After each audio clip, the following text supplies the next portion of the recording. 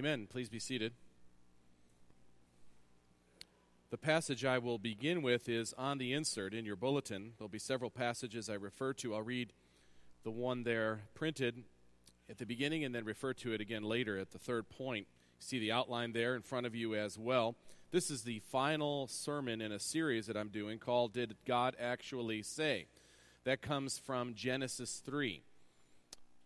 Comes from the time Adam and Eve were in the garden. They were told very clearly by God not to eat of the tree of the knowledge of good and evil.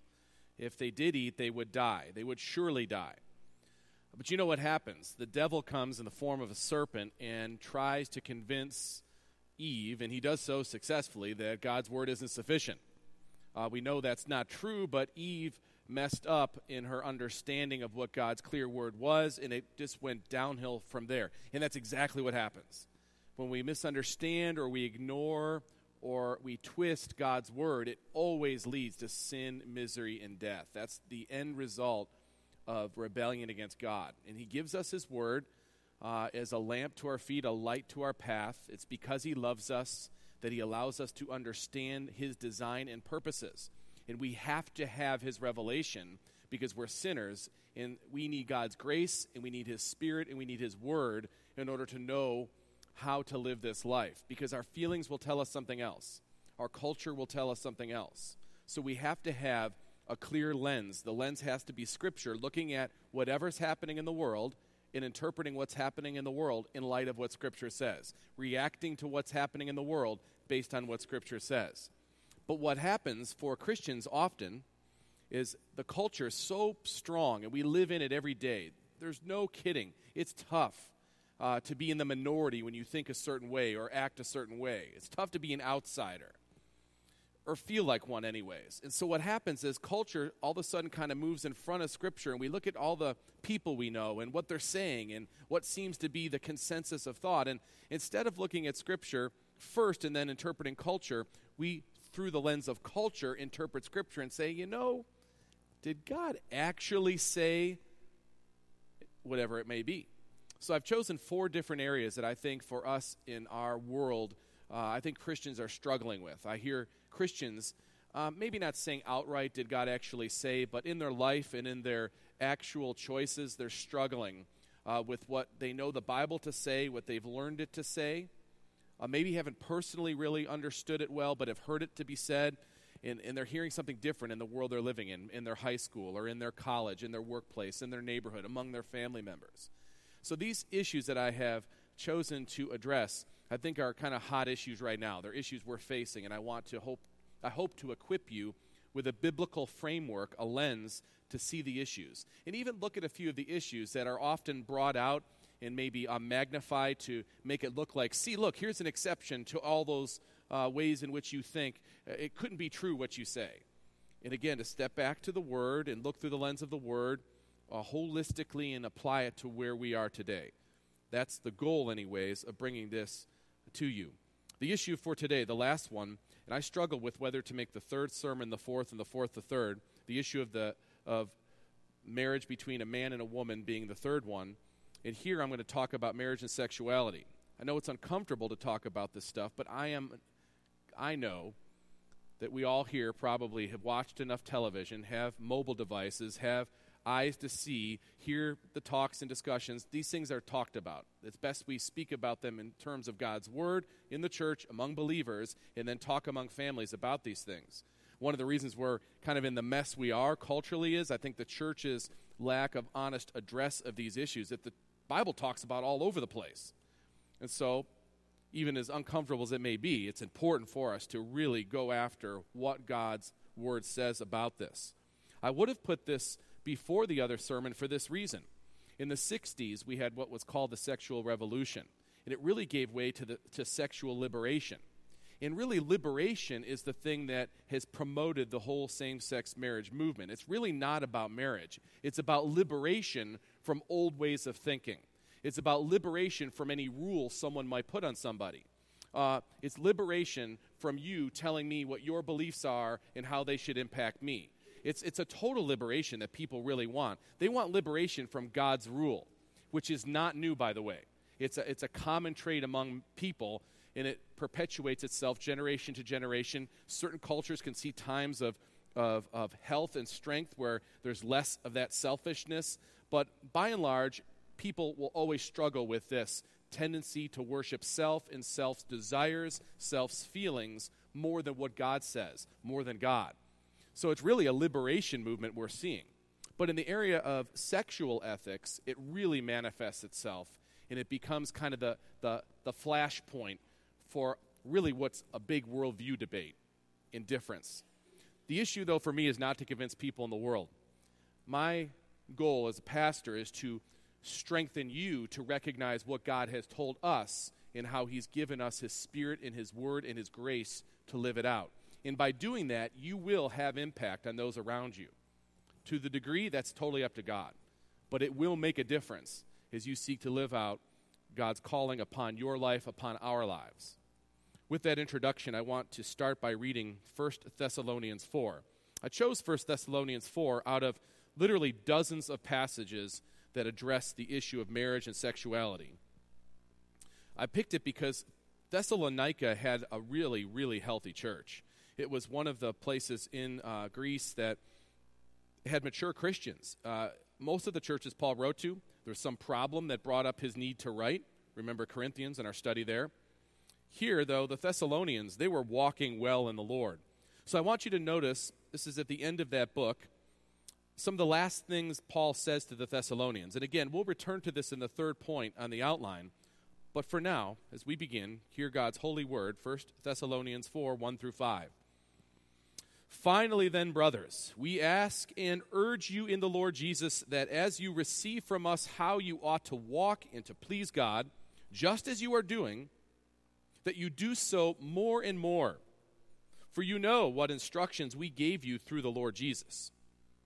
For this is the will of God, your sanctification, that you abstain from sexual immorality, that each one of you know how to control his own body in holiness and honor, not in the passion of lust like the Gentiles who do not know God.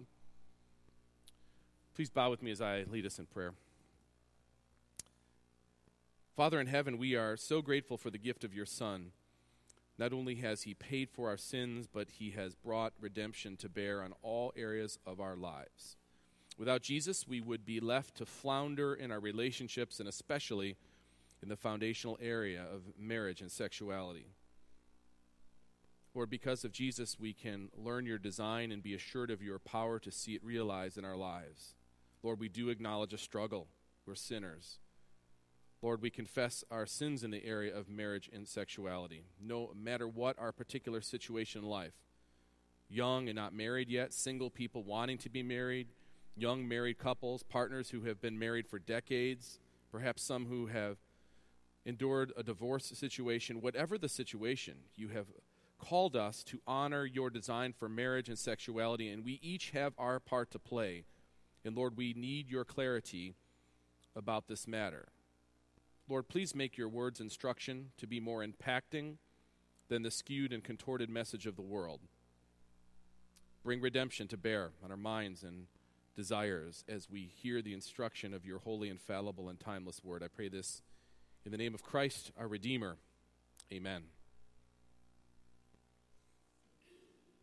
You know, there is a reality that I have to begin with. There's really 2 points to this reality. The first one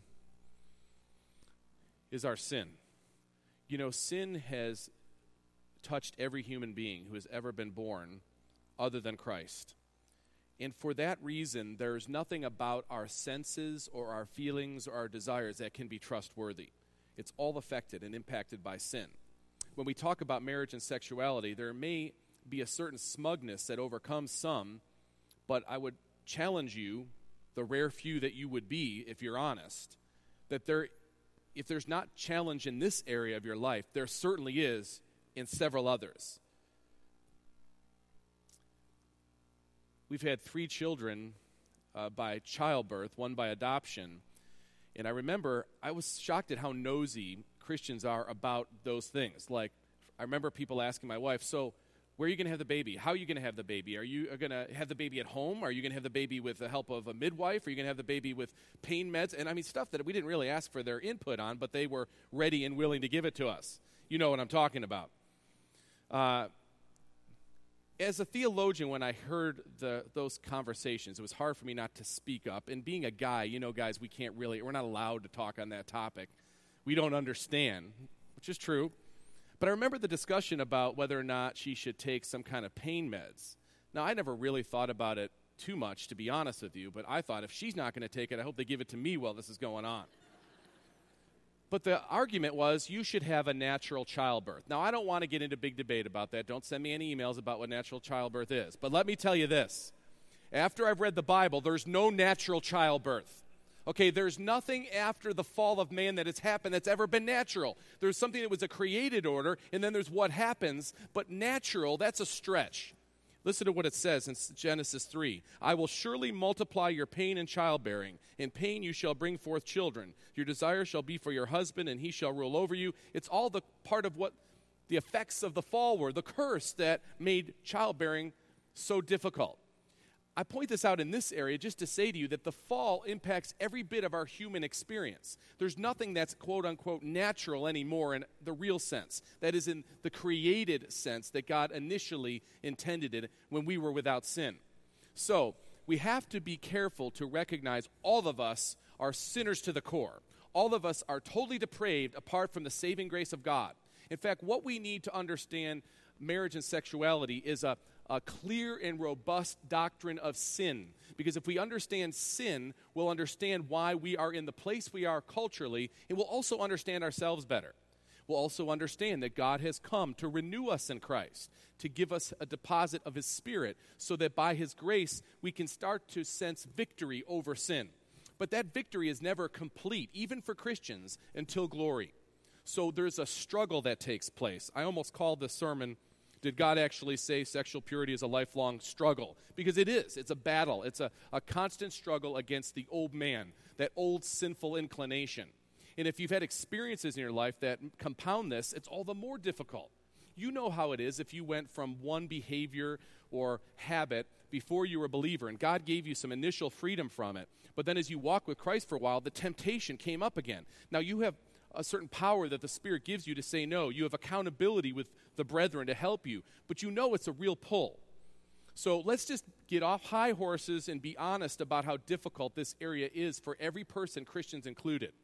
And it would help us, I think, even with rapport in the overall discussion if we were more humble about our sinfulness in this area.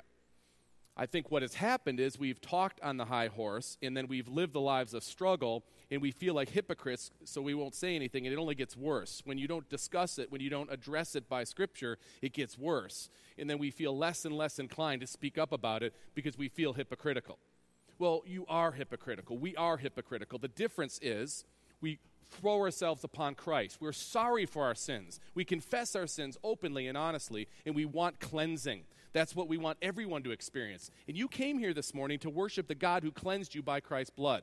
You didn't come here to have me beat you over the head with some ethical standard no one here can keep. Now, at the same time, God's word is clear, and He gives commands to safeguard us. Your law is a delight to me because it safeguards. It keeps us in a safe place. It helps us experience joy where there's so much misery. So as believers who are redeemed, we can come at it with a certain approach, but recognize as we talk, we speak of sin, we're not saying that they do it and we don't have any problem with it. Such were all of us given over to it. The difference now is God's given us freedom from it. We don't have to be owned by it anymore. Well, I like what Mohler says when he writes on this topic, and he wrote a paper like 12 years ago that I found. He's writing a lot of stuff now, as many people are, but it's timeless because it's based on the Word. Mohler says, the biblical writers link holiness to happiness. In other words, if we're following God's precepts, there will be a happiness about that, and I think joy is probably a better word. Nevertheless, Mohler goes on to say, true human happiness comes in the fulfillment of sexual holiness. The attempt to enjoy sexual happiness without holiness is the root of sexual deviance. I think he's right on about this. Let's take this topic as the outline lays out for us. First, let's be reminded of God's design and intention for humanity. Now, a big reason why I want to present this to you is because I've been somewhat startled by how many Christians I have heard unable to give a clear biblical theology of marriage and sexuality. They know rules that their parents taught them, and we generally have a certain decorum we keep, but we're not clear on how to explain to people the biblical framework. And that's what we have to have. That's what you have to have as you live this life, especially in the day and age in which we live. I'll go to Genesis 1, 27 and 28 for God's design and intention for humanity. It's upheld throughout the Scripture. Jesus himself in the Gospels reaffirms this. We saw this last week a bit. But in Genesis 1, 27 and 28, listen to God's word. So God created man in his own image. In the image of God, he created him male and female. This is important. It's with purpose that God designs this way, and Moses records it this way. Male and female, he created them. And God blessed them.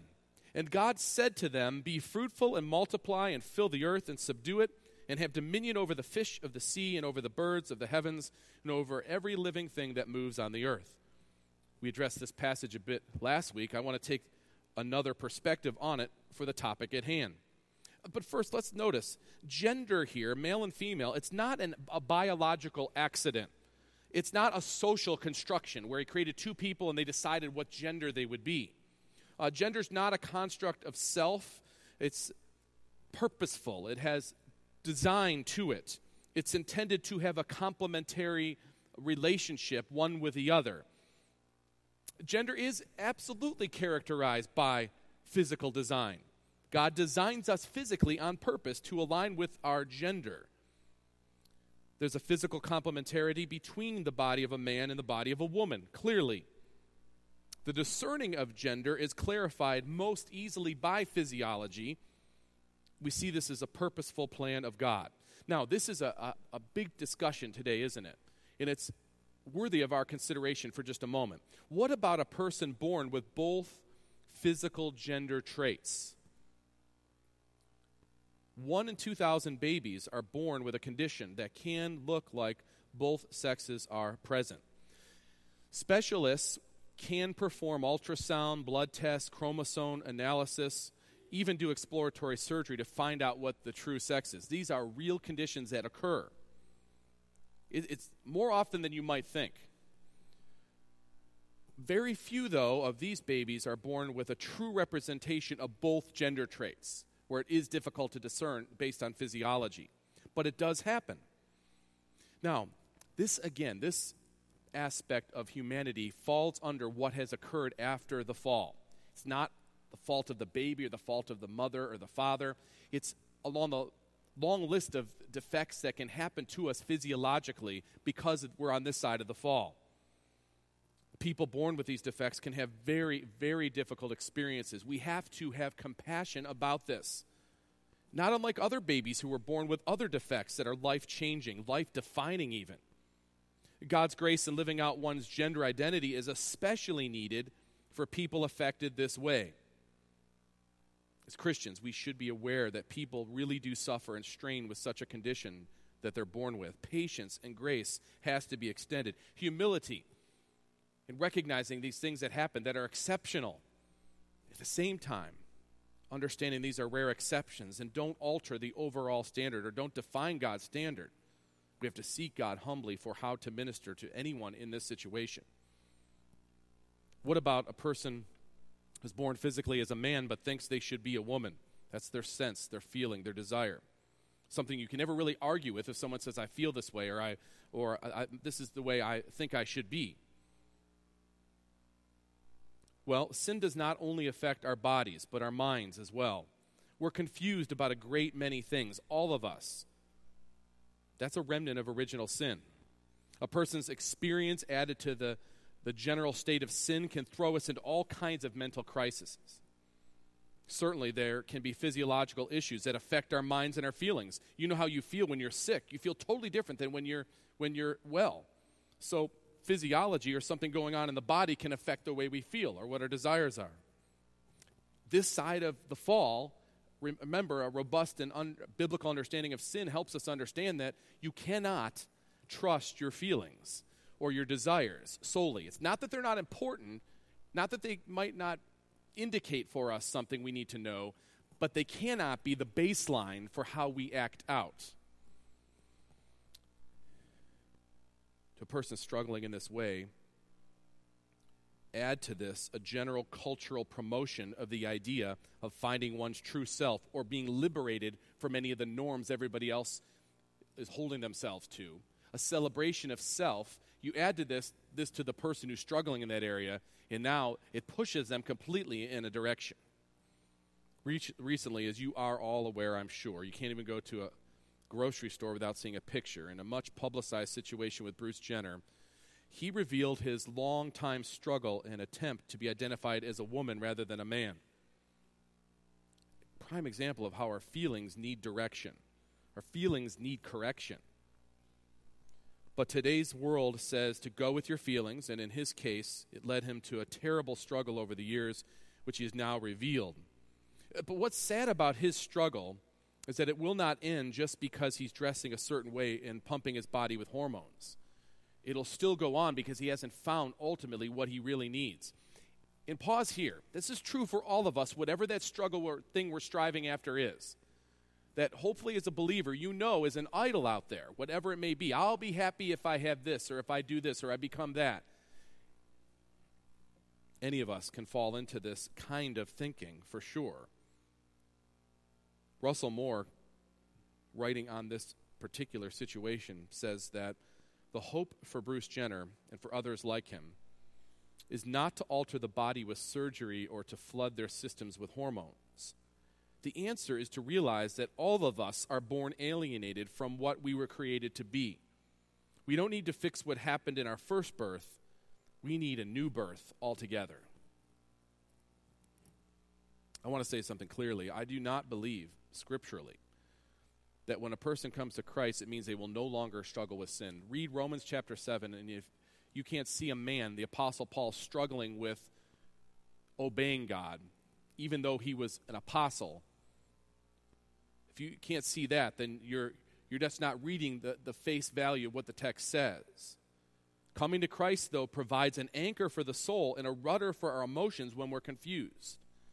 This side of glory, there may be things that constantly assail us, that keep coming up in our lives. It may not be this area of marriage and sexuality for you, but it could be some other area, and it just keeps coming at you. You ask God to deliver you from it, just like Paul asked for the thorn in the flesh to be removed, and you wrestle with God over it, and for some reason, God keeps you dependent on him because of the struggle you're having and the strain you're having. It doesn't mean that you're not a child of God. This means that the Spirit is at work in you, and he's holding you to the battle. But back to God's design for humanity now. In Genesis 1:27 and 28, we see God's intention for mankind to spread his glory, God's glory, over the earth. Man and woman created in his image, be fruitful, multiply, cover the globe. By creating man and woman in his own image and giving them watch care over the earth, that would assure God's glory be spread in all creation. To encourage and advance the spreading and multiplying, God gave marriage as the union between a man and a woman typified by the physical one-flesh act. Throughout the Bible, we see a clear complementary relationship between a man and a woman. We see man and woman as equal in dignity and status, but with differing roles, especially in the institution of marriage. It's God's design, and it's its intention for humanity. And that leads us to the second point, considering it more fully. God's design for the marriage union. This helps us understand the place of sexuality. One of the reasons the culture struggles so badly with this issue is that the designer has made sexuality as part of the marital union. The culture has taken sexuality and disconnected it from the marital union, which now makes it into an individual gratification event. It makes it about self. It makes it about something I have, my sexuality, and I own it, and I steward it the way I want, rather than it being a gift from the Creator to the marital union, the one-flesh union. And when you separate them, you have all sorts of a mess. Genesis 2, though, gives us his design and intention for the marriage union in brief. There's much more in the Bible about this than just Genesis 2, but it gives us the beginning. Genesis 2, starting at verse 21. So the Lord God caused a deep sleep to fall upon the man, and while he slept, took one of his ribs and closed up its place with flesh. And the rib that the Lord God had taken from the man he made into a woman, and brought her to the man. Then the man said, "This at last is bone of my bones and flesh of my flesh. She shall be called woman, because she was taken out of man. Therefore, a man shall leave his father and mother, and hold fast or cleave to his wife, and they shall become one flesh. And the man and his wife were both naked and not ashamed." So the marriage union, you can see very plainly here, and as upheld in other places in Scripture, the marriage union is more than just a contract. The marriage union is more than just a partnership. A man and woman are made with bodies and souls. The bodies are good and the souls are good in their original creation. The body's never evil, the soul evil. They're both impacted by the fall, but we ought not think of one as being evil or separate in that respect. One's good, one's bad. One's spiritual, one's natural in a bad sense. It's not. There's no such dichotomistic thinking in God's design. There's a physical union that takes place in marriage that typifies what happens spiritually. There's a spiritual union that takes place in marriage. We read in Malachi how the Spirit of God attends that marriage covenant. It's why it's called a covenant. In fact, there's a third party in a marriage, and it's God. Because God designed it, and he's part of it. And he brings two together to become one. Sexual unity is reserved, therefore, for the marriage relationship. It's designed for that. That's the way it's used right. The Bible's not prudish or conservative about its description of sexuality. In fact, you see it all over the place in the Old Testament especially, and you see where the misuse of sexuality gets the participants. It always leads to shame, to guilt, to destruction in the family, into marriages, and in the culture. The Bible's depiction of the wrong use of sex is not an endorsement of it. It's not presenting a family value. It's simply showing what happens in the real world when people don't follow God's design. It's there for us. The biblical writers affirm the goodness of sexuality and sexual expression in marriage. Sexuality is a source of pleasure and bonding for the married couple. I heard a sermon once that gave 4 P's that were very helpful to me, and I just passed them on in brief. There are several reasons for sexuality in the bonds of marriage. Procreation's the first, means that we can be fruitful and multiply as God promises us and tells us. It's for pleasure. It's a gift from God that promotes human joy. It's for partnership. It strengthens the covenant between husband and wife in their body-soul nexus. It's for purity. It's a barrier against sin coming in to the marriage relationship. I think, again, to say it to you, to simplify the problem we face in culture, why it's such a nonstop affront, why our young people hear me saying this or hear their parents saying this, but then their friends in high school and college, wherever they are, they're all just treating sexuality as something that it's your choice to do because it's for you, it's yours, it's up to you. It's a tool to be used to gain people in your life that you want or to keep people in your life. It's all about a tool to be used by myself. And it's just old-fashioned when you talk in terms of just marriage. But you can see what's happened. They've taken sex out of its proper place and put it into the individual need category. They've taken it out of marriage, which is the very thing it's designed to promote. And really, I think nowhere is the skewed and dangerous cultural view of sex seen more vividly than in the proliferation and the massive explosion of the porn industry in this country, especially online. You couple the vehicle of internet porn with all the mobile devices we now have, all the access people have to it. The days of embarrassingly buying a magazine in the drugstore is over. It's not necessary. Most kids don't even know what that day is about. It just flashes in front of the screen. Even if you try to screen it out, there's a lot of it that'll just come through. Multiple layers of danger and sin related to porn, but at its base, it's about the worship of self, which is the opposite of the purpose of marriage. Marriage is intended to enhance the worship of God by serving our spouse as Christ has served us. But with porn, that's about the person. That's about self-satisfaction. It doesn't consider the fact that the people on the other side, if it's a man watching something, is somebody's daughter. or could be somebody's wife. They're only worried about self-gratification at that moment. And that's self-worship, and that's idolatry. And God, your God, who loves you, doesn't want you to feel the pain of worshiping a false idol. We have to address this particular issue, especially among men, if we're going to see much in the way of improvement in Christian marriages, because the stats are not healthy for us. Scripture gives sex to marriage for the purpose of strengthening the marital relationship and bringing both partners into a deeper relationship with Christ and each other. And any amount of that sexuality that you give to a different outlet is stolen from the relationship that it's intended for, and it will impact that relationship inevitably. The final point that I want you to hear goes back to the text that I began with. This is concerning God's call for control and restraint in an age of unbridled sexuality, where sex is divorced from marriage and is really just an individual tool. Al Mohler says sexuality is one of God's good gifts and the source of much human happiness. At the same time, once expressed outside its intended context of marital fidelity, it can become one of the most destructive forces in human existence. Paul addresses sexual purity in just about every epistle he writes, I think in every one of them. The reason I chose the passage from 1 Thessalonians is important, I think, because the Thessalonian church was the most mature in the New Testament from all that seems to be evidenced by what Paul says. They seem to really be walking with Christ well. And they're looking forward to the return of Christ. They're looking forward to meeting Jesus. They don't have a sense of, I want to hide this or hide that. When Jesus comes back, we're ready to see Christ. And so he writes to them in these final words of this epistle. With that context, hear what he says now. And I want you to gather why I think this is important, using this passage to close these thoughts.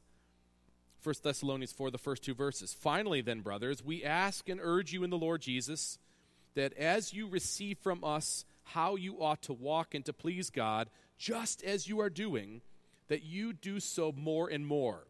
What a word from their pastor. They take into the teaching that the apostles brought, and they were walking in it, just as you are doing, and I want you to do it more and more, their pastor says to them. Now, that's different than Corinthians. You all remember our study in Corinthians. And truthfully, if you looked at the other churches, they all struggled more than Thessalonica did.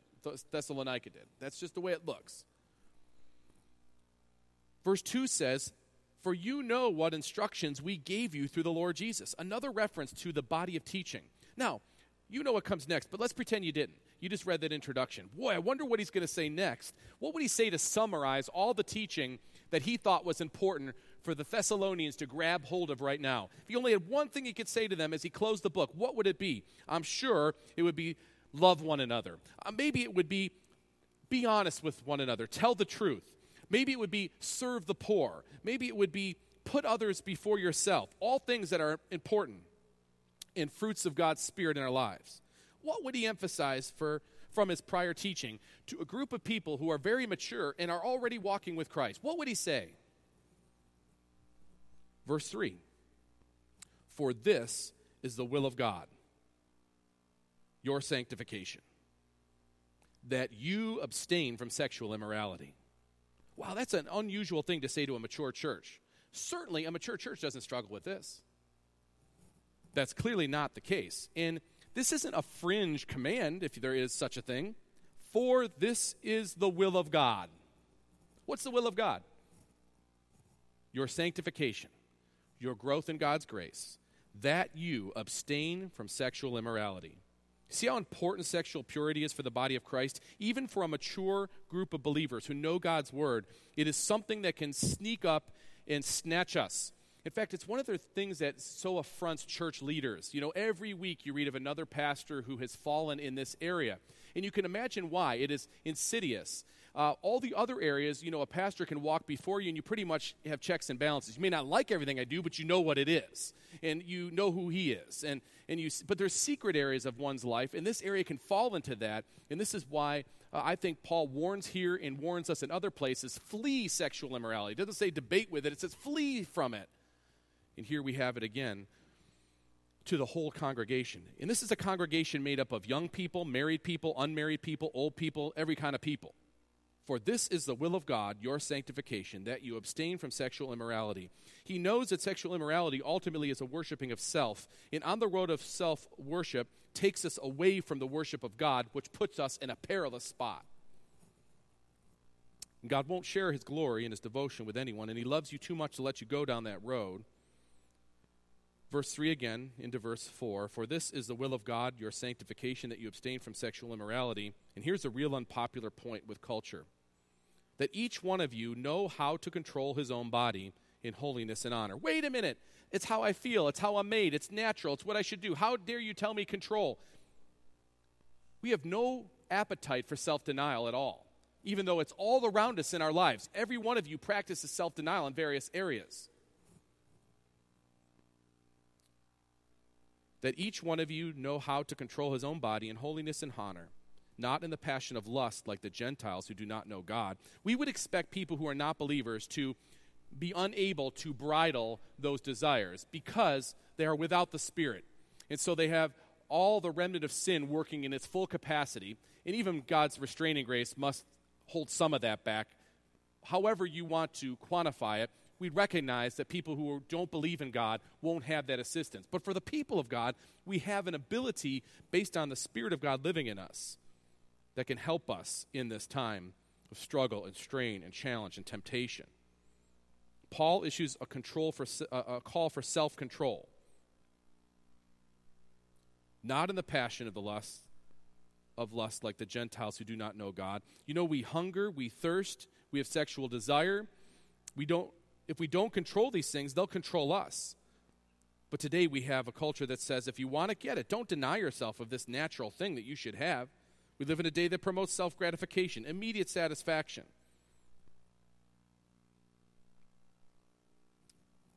Denial is part of this life, and we'll be called to deny things in our lives at various stages of our lives, whatever it may be. You think maybe to yourself for a moment, but I'm single, you're married, you don't really understand. I can agree that I may not, but there's probably 5 things in my life you don't understand either that are difficult for me, that I have to deny because God's calling. It's not a struggle for you, but it is for me, and we could go throughout the church family just like that. But all of us have a part to play in this. Some of it is self-denial at some point. God may have somebody for you at some point. Who knows what epoch it is, but it doesn't change what God calls us to in how it affects all of us as we seek to live this out. Even in the marital relationship, you are constantly practicing a certain level of denial by being with one person in a culture that says that doesn't matter. The fall has radically altered our original nature and will. I do want to address one question that comes up often. What if a person says they're born this way? I was born with this attraction. Fill in the blank. Again, back to our doctrine of sin, to be realistic. At one time, we were wired to think and act along certain lines and boundaries as God created us. But after the fall, a certain reset button happened, and everything became jumbled.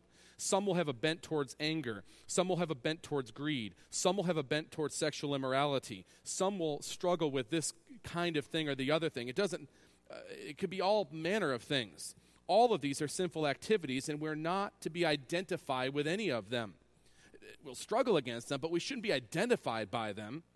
Yes, it will be harder for some to resist and battle certain sins. Someone who says they're born with this sexual attraction.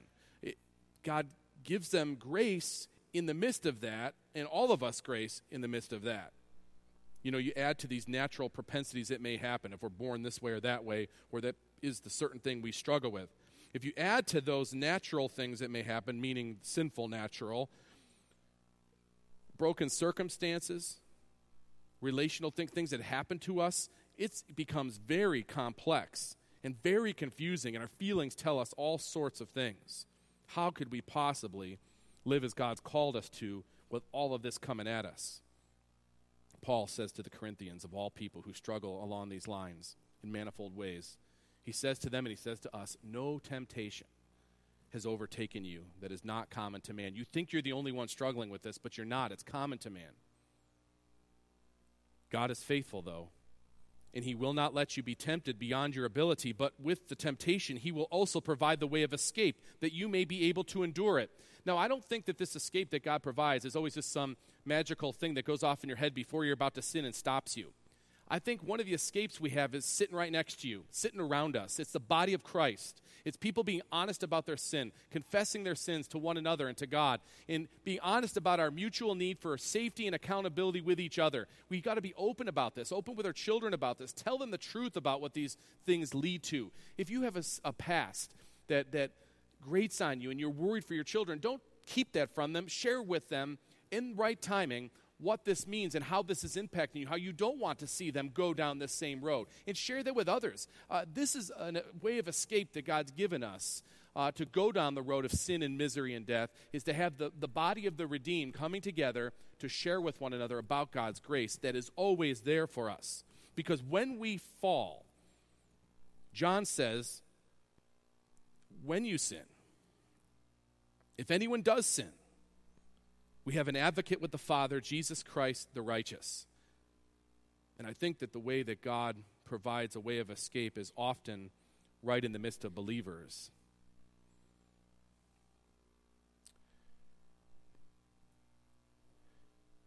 I'll close with something that Al Mohler said and make one observation. These principles are of crucial importance as Christians grapple with the sexual confusion of postmodern America. With some denominations debating homosexual clergy and same-sex marriage, evangelical Christians who believe the Bible must hold fast to the biblical wisdom, knowing that God has revealed his perfect pattern for human sexuality within the Bible.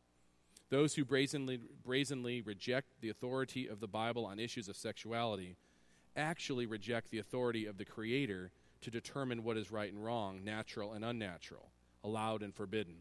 Ultimately, we must choose between biblical authority and sexual anarchy. And I think that's where we're at. We really do have to choose between those two. And I want to say this one thing, an observation to, well, be more than one thing. But especially to those of you contemplating marriage, I want you to think about God's design for this and see how it works when things go well, when God guides and directs in this way by his grace. It starts with two believers who have Christ as the most important centerpiece of their life. These two believers make a covenant together, a covenant first with God, who gives the institution in the union and the covenant, and then with each other. So it's a threefold covenant in a sense between the man, the woman, and God. Sexual expression then, after that point, helps solidify the one flesh union. It's typified by selflessness. Sexual expression will normally then bring children, which fulfills our call to be fruitful and multiply. Sexual expression will safeguard the marriage against adultery, which breaks the covenant. Now, here's the problem when the order gets messed up. It's difficult to correct the disarray. When sexual expression happens before marriage, at the core, it's a self-satisfying reason that a couple engages in this way. For the woman, she might be thinking, this is how I'll keep the guy, and for the guy, he's just thinking about himself. Okay, whatever the case, it's self-gratification. I want to keep him as self-gratification. Or it's just for myself, it's self-gratification. So there's your foundation. That's what you started. And now you're kind of locked in, you think to yourself, because I gave this away, now I've got to stay in this. But it started at self-gratification level, no matter how you spin it. So the union starts with a level of selfishness that's hard to correct. And by the way, even if you build the foundation on Christ first, you will always struggle with selfishness. But when you the foundation level set this way, it's all the more challenging.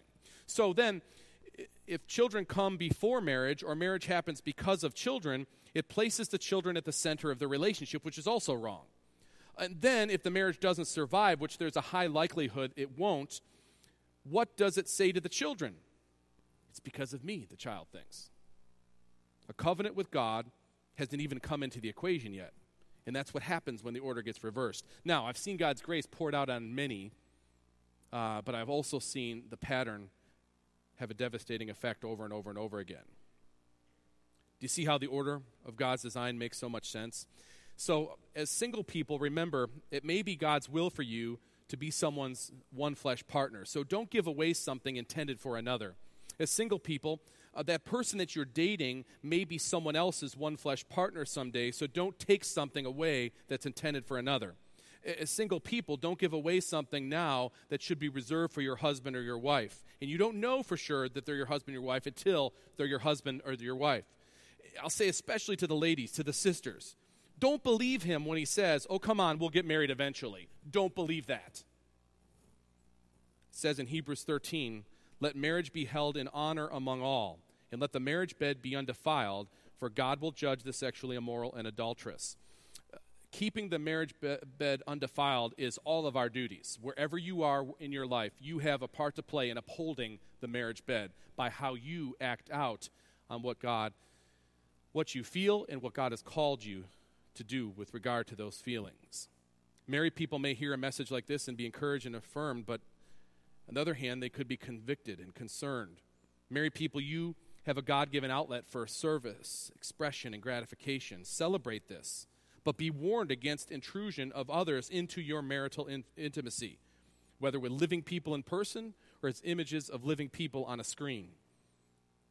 There are different levels of cheating, but cheating is cheating. Be ever vigilant, my brothers and sisters. Imagine a car going down a hill and it's lost its brakes. There's no way to stop it. And there are children at the other end of it. And you've got to do something. So you jump into the car, and all you can do is steer. You can't put the brakes on, but you could steer, and you can get it out of harm's way. I hate to put it any other way, but sometimes in our life, that's what it's like as it relates to sexuality. But recognize God's given us grace to steer the car in certain directions, and he could slow it down, and he could put it in a place where it's useful and helpful and glorifies him. And we need him for this. We can't do it without him. Close with Paul's words to the Romans. So you must also consider yourself dead to sin and alive to God in Christ Jesus. Let not sin, therefore, reign in your mortal body to make you obey its passions. Do not present your members to sin as instruments for unrighteousness, but present yourselves to God as those who have been brought from death to life, and your members to God as instruments for righteousness. For sin will have no dominion over you, since you are not under law, but under grace. Let's bow together as I lead us in prayer. Lord, we are so grateful for your word. We certainly need a compass in a storm, and your word is a compass in a difficult cultural storm. Pray for every brother and sister here today that they would see how this message applies to their particular situation, how we may all uphold marriage and sexuality, how we would lean upon you for your grace, call upon you for your spirit, be honest with one another in the body of believers, how we might encourage one another with accountability and care and compassion. I pray this in Jesus' name. Amen.